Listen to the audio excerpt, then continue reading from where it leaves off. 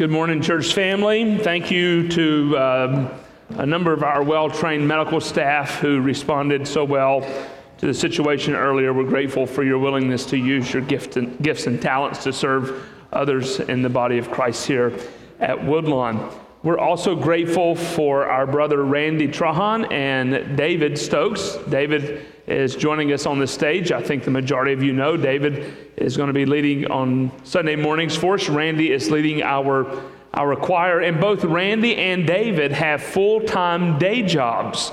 Randy serves as a professor at Louisiana State University in their law school, and David serves as chief of staff to U.S. Senator John Kennedy. And so both of them are giving up some amount of time to service here in the body of Christ at Woodlawn, and we're very grateful for their willingness to service in this way. So thank you, brothers, for doing just that for us. I'd like to encourage you to take your copy of God's Word and look with me to the book of Exodus as we continue to make our way through this revelation of God to His people. If you're visiting with us this morning, it is our habit here at Woodlawn to take books of the Bible and to preach through those books of the Bible, for we believe that God has equally spoken through each of these books of the Bible, and the way in which you and I are to know God is through His Word. So we want to give ourselves to the preaching and teaching of God's Word, and we go back and forth between Old Testament text and New Testament text. We're now in the book of Exodus, and we'll be here for the next several weeks until we start our Christmas season together. In case you have forgotten what has been going on in the text of Scripture here in Exodus, the Lord has called to him Moses. Moses is going to serve as a prophet of God and go to Pharaoh and say to Pharaoh, "Let my people go." But Moses complains to the Lord, if you will, that he has a problem, that he is not able to speak, and he's not sure that he's the right man for the task. And so he asks the Lord for some help. And the Lord actually gives to him Aaron, his brother. And now Moses and Aaron are going to go stand before Pharaoh and say to Pharaoh, "Let my people go." We've already seen this first endeavor in this text of Scripture. It doesn't go so well, does it? Moses and Aaron go before Pharaoh, and not only do they not get what they desire, but what they do not desire, they actually get. They don't get freedom, they get more intense slavery. Their slavery is intensified by the fact that Moses and that the people of Israel are now going to be responsible not only for making the bricks, now they have to go out and get their own straw to make those bricks. So Israel does what you and I excel at. We love to complain about our circumstances. Israel now is not only upset at God, she's also upset at God's prophet, at Moses. And Moses, if you had not done this, if you had not led in this way, if you had not had this conversation, if you had not obeyed the voice of God, we wouldn't be in this situation. We find this conversation here in Exodus chapter 6, as the narrative picks up, we see God seeking to remind Moses and Aaron yet again exactly who He is. We have this wonderful text here in Exodus chapter 6, verse 3. "I appeared to Abraham, to Isaac, and to Jacob as God Almighty. But by my name, the Lord, I did not make myself known to them." But God is going to reveal Himself as Yahweh. Look down in chapter 6, verse 8. "I am Yahweh." God has already met Moses in the wilderness, Exodus chapter 3, and revealed Himself to Moses as to who He was. Now God is reminding Moses and the nation of Israel yet again under this cloud of doubt exactly who God is.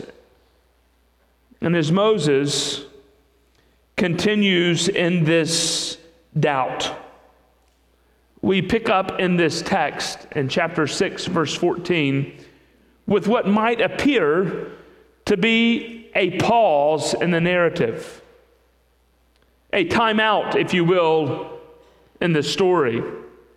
But I want you to see through this text that this listing of this genealogy is not a pause or a timeout from the narrative. But God is using this genealogy, as he does the rest of this communication of this text, to remind Moses and Aaron that he and he alone is in control. When tempted to doubt, when tempted to question God's direction, God is continually reminding you and me, he is in control. Look how God reminds Moses and Aaron and the nation of Israel, and by extension you and me, that he is indeed control. He does this first by reminding Moses of his family. This is what's happening in this abbreviated genealogy. If you've read through the book of Genesis, we're going through Genesis in Sunday school, you're going to notice that this is an abbreviated genealogy in this text of Scripture. This genealogy is different than what we see in Genesis, and also different than what we see listed in other texts of Scriptures. Moses here in this text, thank you guys for serving our community so well. We love you, Miss Gail.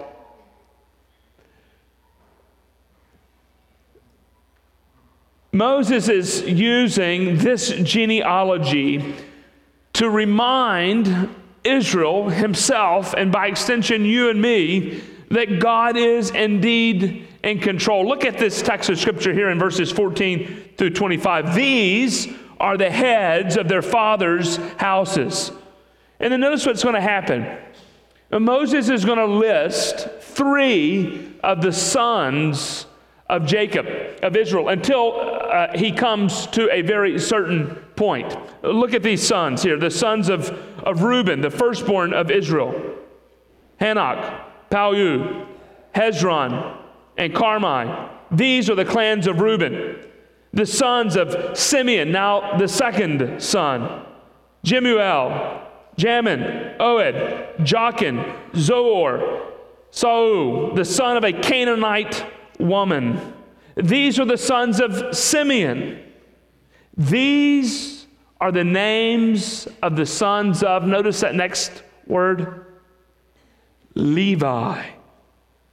Now make a note of it. For those of us who have read our text, we've read all the way through the Pentateuch. What is the significance of the listing of the name of Levi? Well, there's a number of things that have been listed out here, right? Levi, the Levites are going to be the priestly clan of the nation of Israel. Brother back here said we're going to get Jesus through Levi, so this name is important. And you'll notice this is the last listing of the 3 sons of Israel. No more are communicated. Only these 3. Why?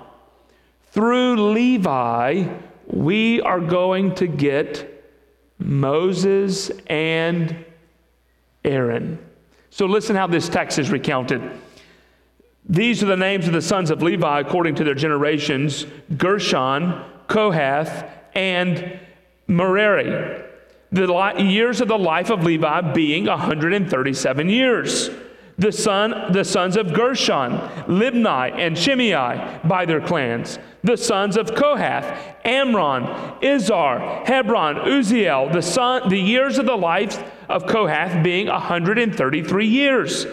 The sons of Merari, Malai, Mushai. These are the clans of the Levites according to their generations. Amram took as his wife Jochebed, his father's sister, and she bore to him whom? Aaron and Moses. Now, just for a moment, if you think you have an interesting family tree, how many of you can claim that through one person, you've got both a great-grandfather and a great-great-grandfather? The sons of Izhar, verse 21, Korah, Nepheg, Zechariah. The sons of Uzziel, Mishael, Elzaphan, and Shithri. Aaron took as his wife Elizabeth, the daughter of Aminadab and the sister of Nashon, and she bore him, you'll remember these names, Nadab and Abihu, Eleazar and Ithamar. The sons of Korah, Asir, Elkanah, and Abishaph. These are the clans of the Korahites. Eleazar, Aaron's son, took as his wife one of the daughters of Putiel, and she bore to him Phinehas. These are the heads of the fathers' houses of the Levites by their clan. Moses is giving this abbreviated genealogy as a reminder that God is in control. Moses and Aaron, you, by God's decree, by God's good providence, you are part of this family that goes all the way back to Abraham. You are part of this connection of a group of people that God has specifically called to lead his people to freedom. And in this moment of incredible doubt in the mind of Moses, this moment of doubt on behalf of Aaron that they will not be able to serve effectively as God's mouthpiece, God is saying to them, yes, you will. Because you're coming from the right family. It's interesting, this genealogy. Why doesn't Moses simply stop with the listing of he and his brother's name? Why continue? Why continue to future generations? It's as if Moses, by the Spirit to you and me, is reminding us as we think about God's good providence, God has not only acted in the past on behalf of his people, God is not only acting in the present on behalf of his people, but God will act in the future on behalf of his people. You've read the narrative, you've come to the book of Numbers, and you remember the name of Phinehas from Numbers. We see this providential situation in Numbers chapter 25. The people of Israel are doing what God has told them not to do. They're intermingling with these pagan peoples. The Israelite men are marrying the Moabite women.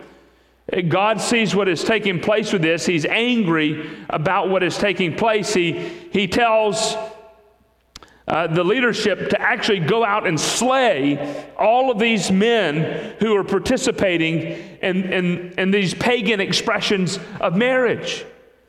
And to point their finger directly in the face of God, the text highlights a story of two individuals who are going to take it to the Lord, if you will. And in the midst of this declaration of God's anger of the nation of Israel marrying Moabite women, an Israeli man, the text of Scripture tells us, takes a Moabite woman, and in this public display of profanity, they engage sexually with one another. And what does the Bible tell us Phinehas does?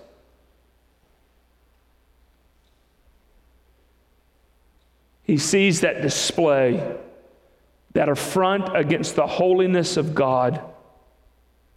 And Phinehas takes a spear and sticks that spear right through the chest of these two people, killing them,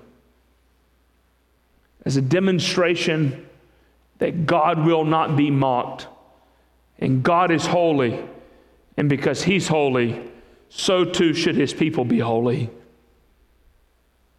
And God makes this incredible promise with Phinehas. He makes a covenant of peace with Phinehas.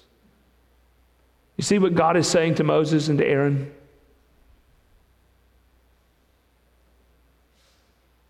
God, in those moments in which we are tempted to doubt, is continually reminding us He is in control. And He takes this genealogy and He says to Moses and Aaron,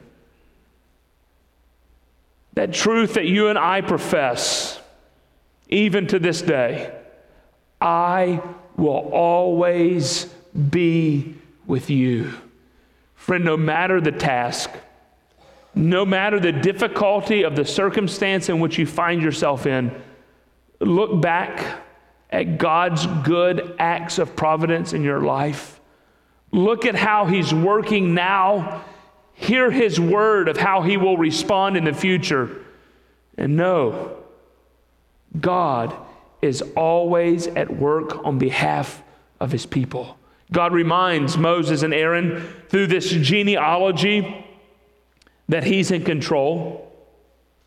The priests are going to come from the Levites. Jesus is going to come from Judah. I said Levites a few moments ago. Jesus is going to come from Judah.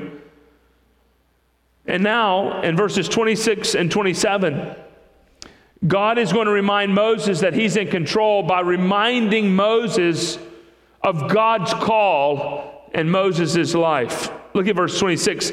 These are the Aaron and Moses to whom the Lord said, bring out the people of Israel from the land of Egypt by their host. It was they who spoke to Pharaoh, king of Egypt, about bringing out the people of Israel from Egypt. This Moses and this Aaron. God isn't calling someone else. God hasn't tasked another to complete His will in this way. God has specifically called to Himself Moses and Aaron to be the spokesman, to go before Pharaoh, a deity in his own mind, a deity among the nation of Egypt, to go to him and to confess the truth that there is only one God and His name is Yahweh. Let my people go. Like Moses and Aaron, there are times in life when we wonder like they, God, am I really sufficient? So much of our identity gets caught up in our circumstances. So much of our identity gets caught up in the way in which God has made us. Listen at what Moses is doing. The Lord's created Moses. Moses seems to have some type of speech impediment. And how is Moses using this speech impediment? How is he allowing that obstacle in his life to define him? Is Moses filtering his understanding of himself as being one who is created in the image of God? Is Moses filtering his life through this divine call, or is Moses looking at his own circumstances? Is Moses looking at his own physical well-being and making a judgment about who he thinks he is in light of those circumstances?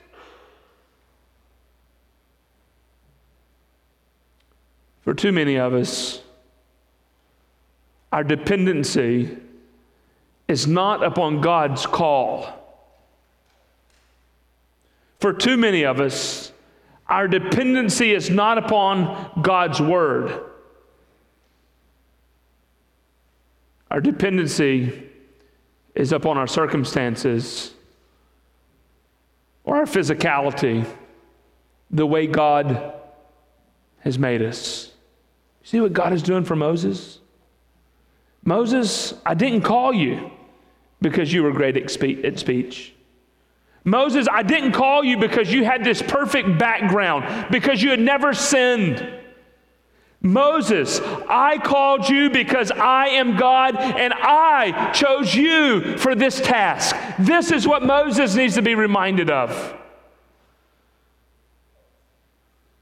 Friends, God has called you and me to be a holy people.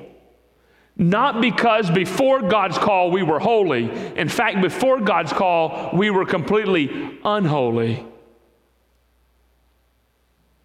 But God has called us to himself as believers, and he's given us a task, not in light of who we are, but in light of who he is.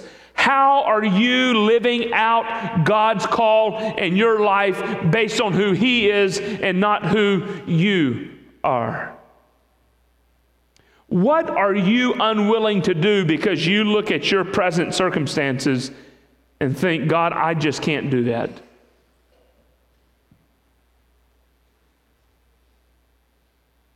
What are you saying no to God over? Because you think, I don't have the right education. I've not been rightly trained. What are you saying no to God over? Because you don't feel like you look the part or can play the part.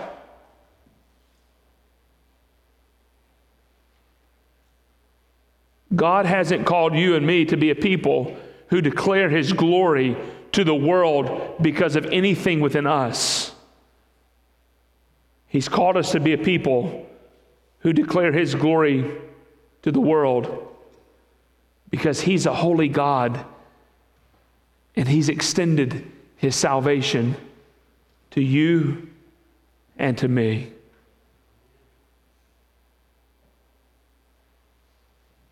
When tempted to doubt,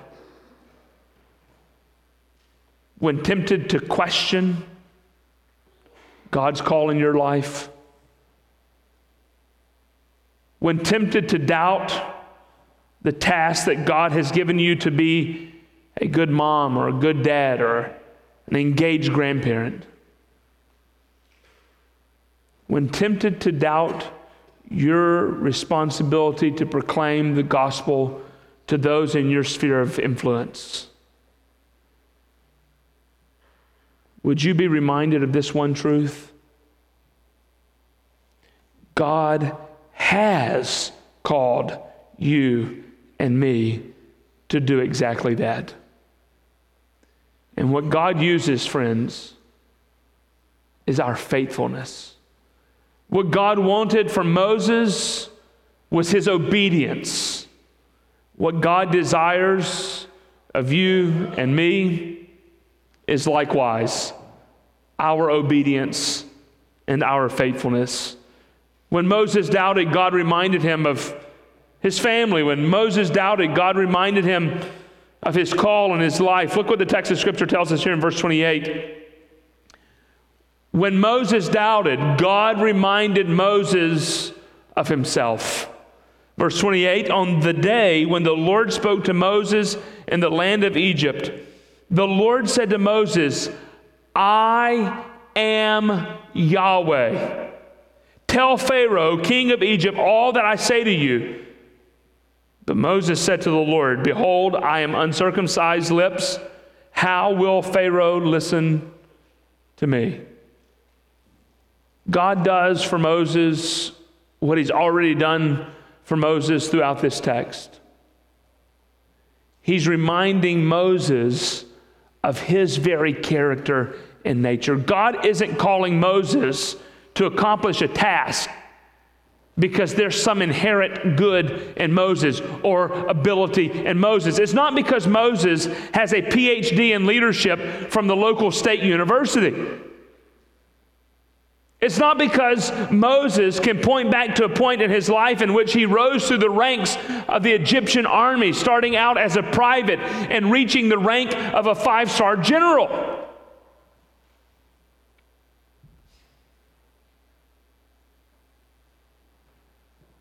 No. God is reminding Moses that he can indeed accomplish God's will in his life based solely not upon who Moses is, but completely and totally upon who God is. Did you see this text? On that day when the Lord spoke to Moses in the land of Egypt, the Lord said to Moses, I am Yahweh. I am the Lord. It's interesting how the text of Scripture uses this covenantal name of God, Yahweh, over against other names of God, such as El or Elohim. This term Yahweh was to be the covenantal name of God by which Israel understood her place, by which Israel would understand her relationship with God. It was not Israel who sought out relationship with God. It was rightly the opposite. It was God who sought out. It was Yahweh who sought out relationship with Israel. And this name by which Israel will know God, Yahweh, used over 6,000 times, by the way, in the Old Testament. This was the name by which Moses and Aaron and the nation of Israel would know this imminent God. The name by which they would have personal relationship with God. This is what God is saying to Moses. Moses, at that moment in which you're tempted to doubt, at that moment in which you're tempted to not trust, be reminded, I am a personal God who has sought relationship with you. Moses, you can know who I am. And this is exactly what Jesus does for us in the Gospel of Matthew. Jesus in the Gospel of Matthew reminds us the beginning of the Gospel and at the end of the Gospel that he is one who is always with his people. He truly will never leave us nor forsake us. Does that mean that we won't have expressions in life or circumstances in life in which we think God has abandoned us? No. This is exactly what's happening in this text. Moses and Aaron have already carried out what they thought was God's task. They went before Pharaoh, let my people go. Pharaoh doesn't listen. In fact, he does rightly the opposite. And guess what type of circumstance the nation of Israel is in? They're not hoping Moses and Aaron will continue to fulfill the task to which God has called them. They want them to stop.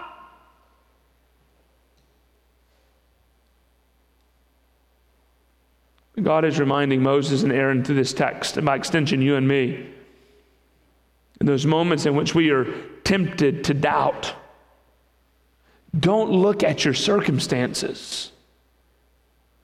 Look to this God who through Christ and by his Spirit has brought himself directly to your life and to my life. Rest in God's goodness to you and to me, that he has given us his Spirit.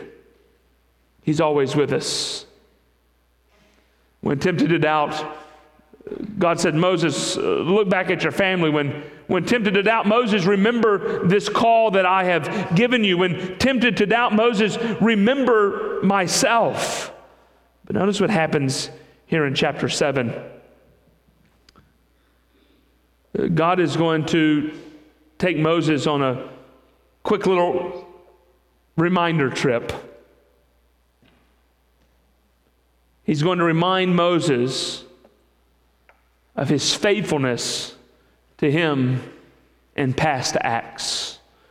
And the Lord said to Moses, see, I have made you like God to Pharaoh, and your brother Aaron shall be your prophet. You shall speak all that I command you, and your brother Aaron shall tell Pharaoh to let the people of Israel go out of his land. But I will harden Pharaoh's heart, and though I multiply my signs and wonders in the land of Egypt, Pharaoh will not listen to you. Then I will lay my hand on Egypt and bring my host, my people, the children of Israel, out of the land of Egypt by great acts of judgment.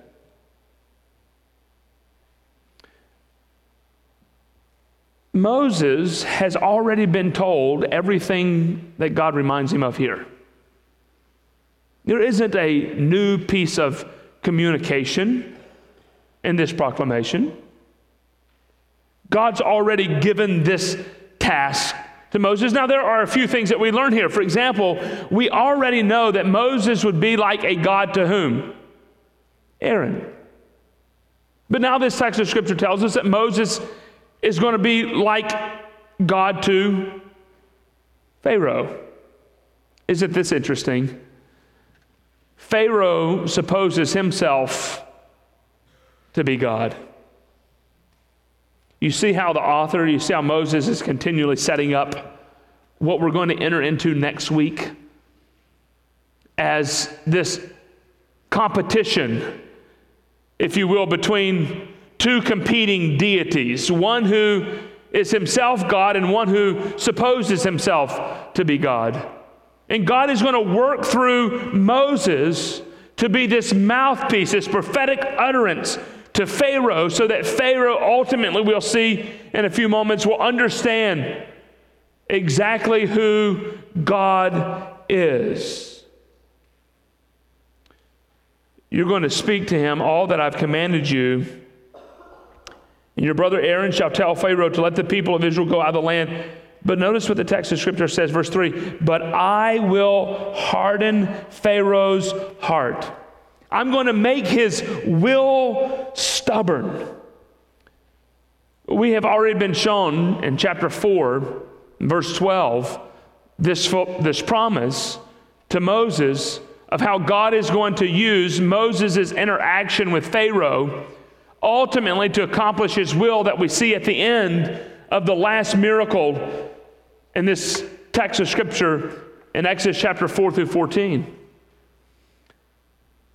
If God is going to display, in the context of this passage of Scripture, if God is going to communicate his sovereign reign over all of the deities in Egypt, over all of the gods in Egypt, how could he do it? How could God display his might, his strength, his power to these pagan people? He's going to do it for them through these signs and wonders, what you and I call the plagues. But suppose you're Pharaoh, and this guy Moses comes to you, and he says to you, hey, let my people go. And you're like, who does this guy think he is? I'm not going to let this people go. Well, I tell you what, if you don't let the people go, I'm going to take your entire water source, that which makes you a wealthy country. I'm going to take that entire water source and I'm going to turn that water source into blood. Of course, you're Pharaoh and you're thinking, this guy's crazy. He's a quack.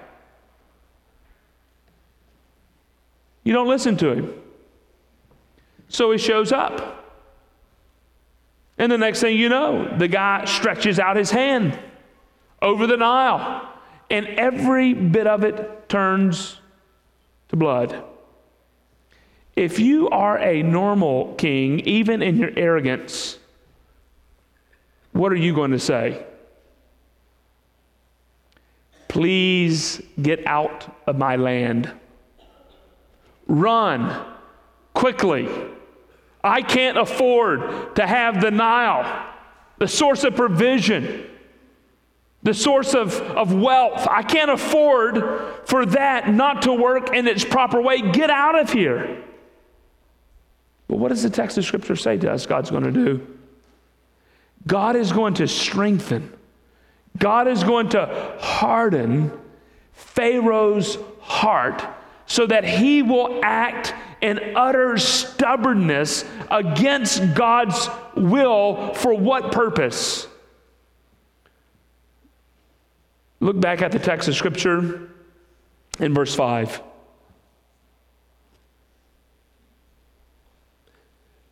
The Egyptians shall what?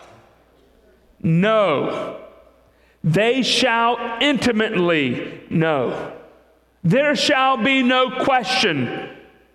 They shall know that I am Yahweh when I stretch out my hand against Egypt and bring out the people of Israel from among them.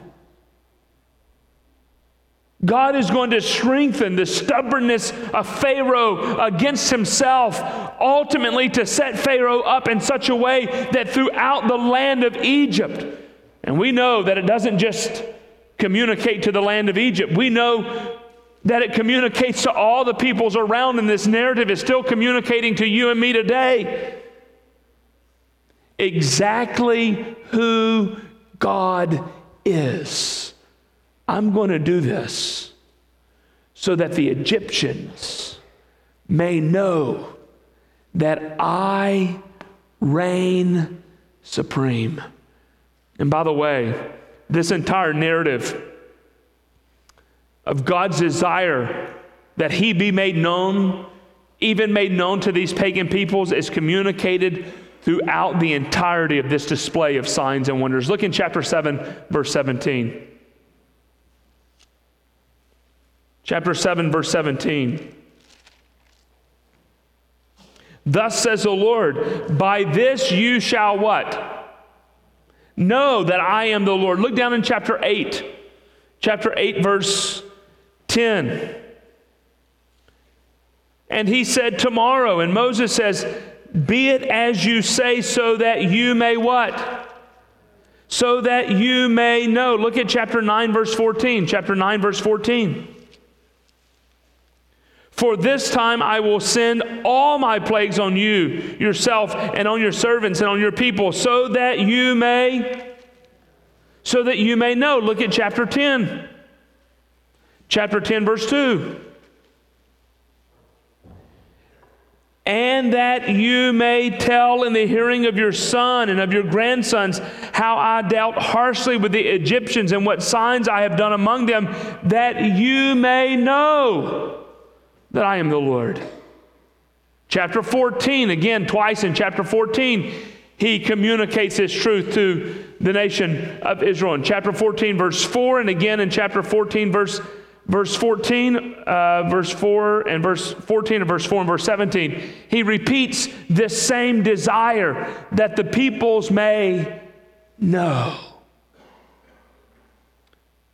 Friends, God is acting in the totality of the book of Exodus with one desire: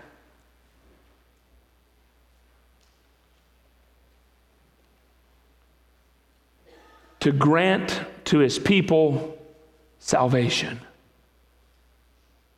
so that they and the pagan peoples around them may know he is God. And in the same way, friends, God is still acting through the giving of his Son, Jesus Christ, to display to you and to me and to the world that he and he alone is a saving God. John tells us in John chapter 12, Jesus says, when I am lifted up, I will draw people to myself. How do we see? How is God's love displayed? How is God's desire that you and I might know who he is? How is that communicated to you and to me today? The height of that communication is seen through the person of the Lord Jesus Christ, through Christ's substitutionary atonement on my behalf and on your behalf. God is acting to bring people to faith in Christ. God is acting to bring people to salvation, just as he was doing in the book of Exodus by displaying in high definition his greatness and his goodness to all people. For the scripture says, "For God so loved the world, that he gave his one and only Son, that whoever believes in him should not perish, but have everlasting life." This God in Exodus is the same God in the New Testament that is declaring and displaying his glory so that other people might know exactly who he is. But it's not only God at work, friends. God is not the only one at work to display his glory and his might and his power to the world. He is the major player in this life, in this drama of redemption. But God is also calling you and me to fulfill that task as well. Just as he called Moses and Aaron, so too is God calling you and me to make his name known to the world. Verse 5, "The Egyptians shall know that I am the Lord when I stretch out my hand against Egypt and bring out the people of Israel from among them." And Moses and Aaron, notice what the text says, did so.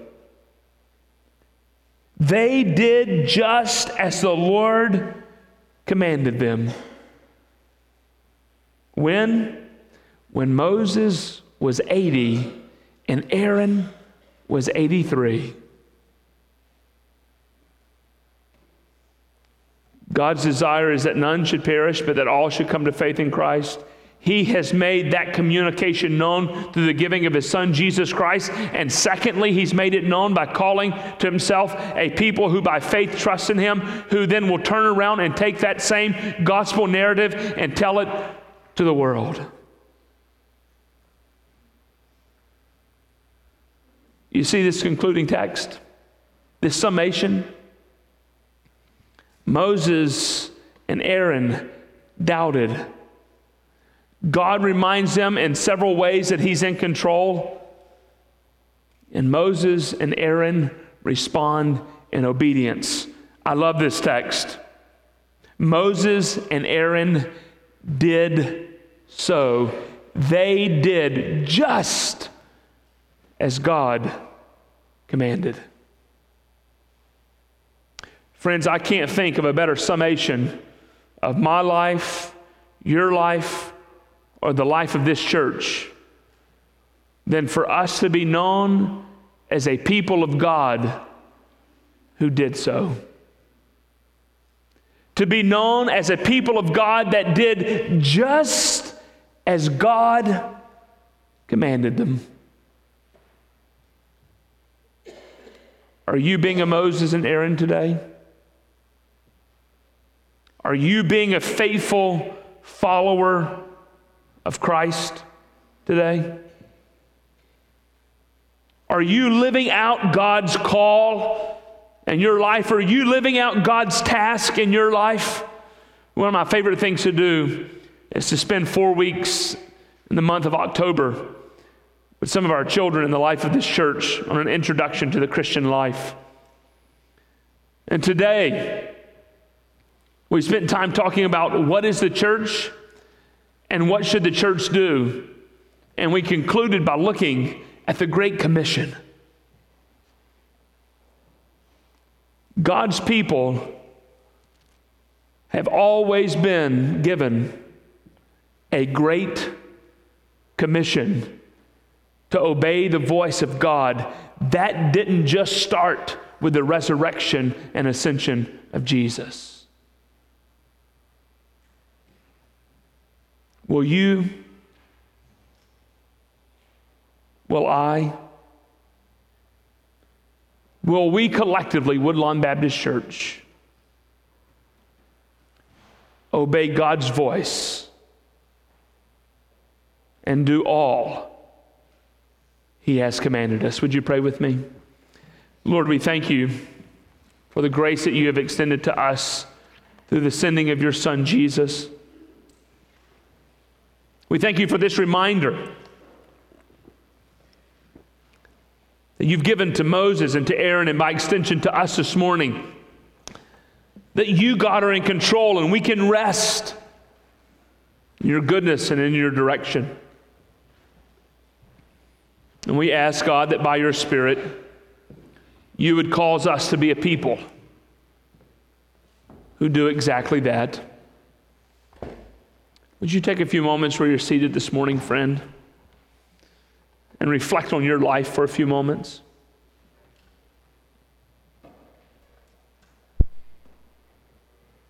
Are there areas in your life where you find yourself doubting God?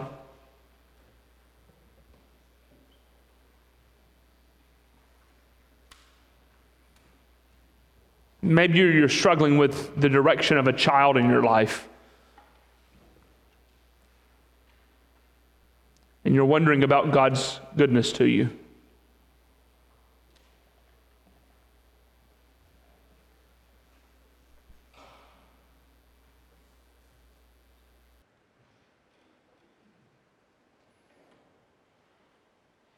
Perhaps you're resisting what you know to be God's command for you to share the gospel. And you have a coworker that you've been working with for several years, and you know that coworker is lost. And you feel the conviction of the Spirit to share Christ with that person, and you've been rejecting it.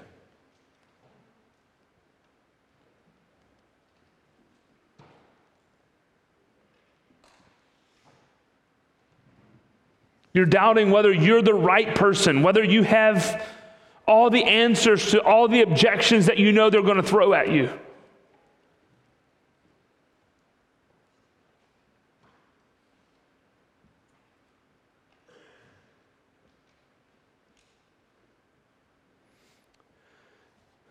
Perhaps you're struggling in the context of marriage.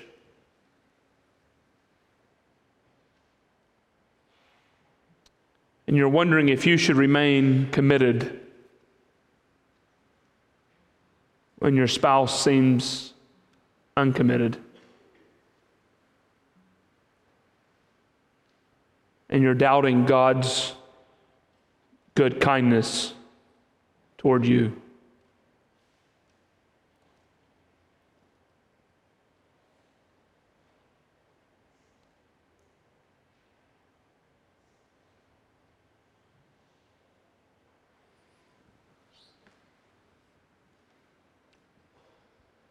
Would you see God's promises displayed through this text of how He shows us He never leaves us nor forsakes us?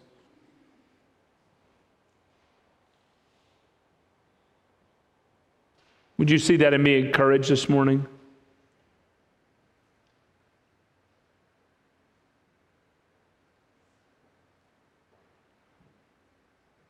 Would you rest not in your character, but in God's character this morning? And in that find peace and satisfaction? Perhaps, friend, you're here this morning and you do not believe. You've never trusted in God. You've never believed in the salvation that He has made for you through the sacrifice of His Son, Christ. And like the Egyptians, you realize this morning you stand in opposition to God.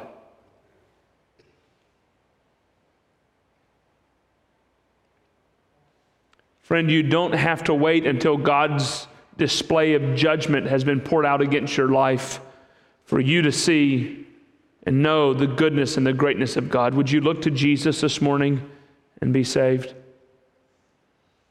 Would you trust in Christ? For the Bible says, whosoever shall call on the name of the Lord shall be saved.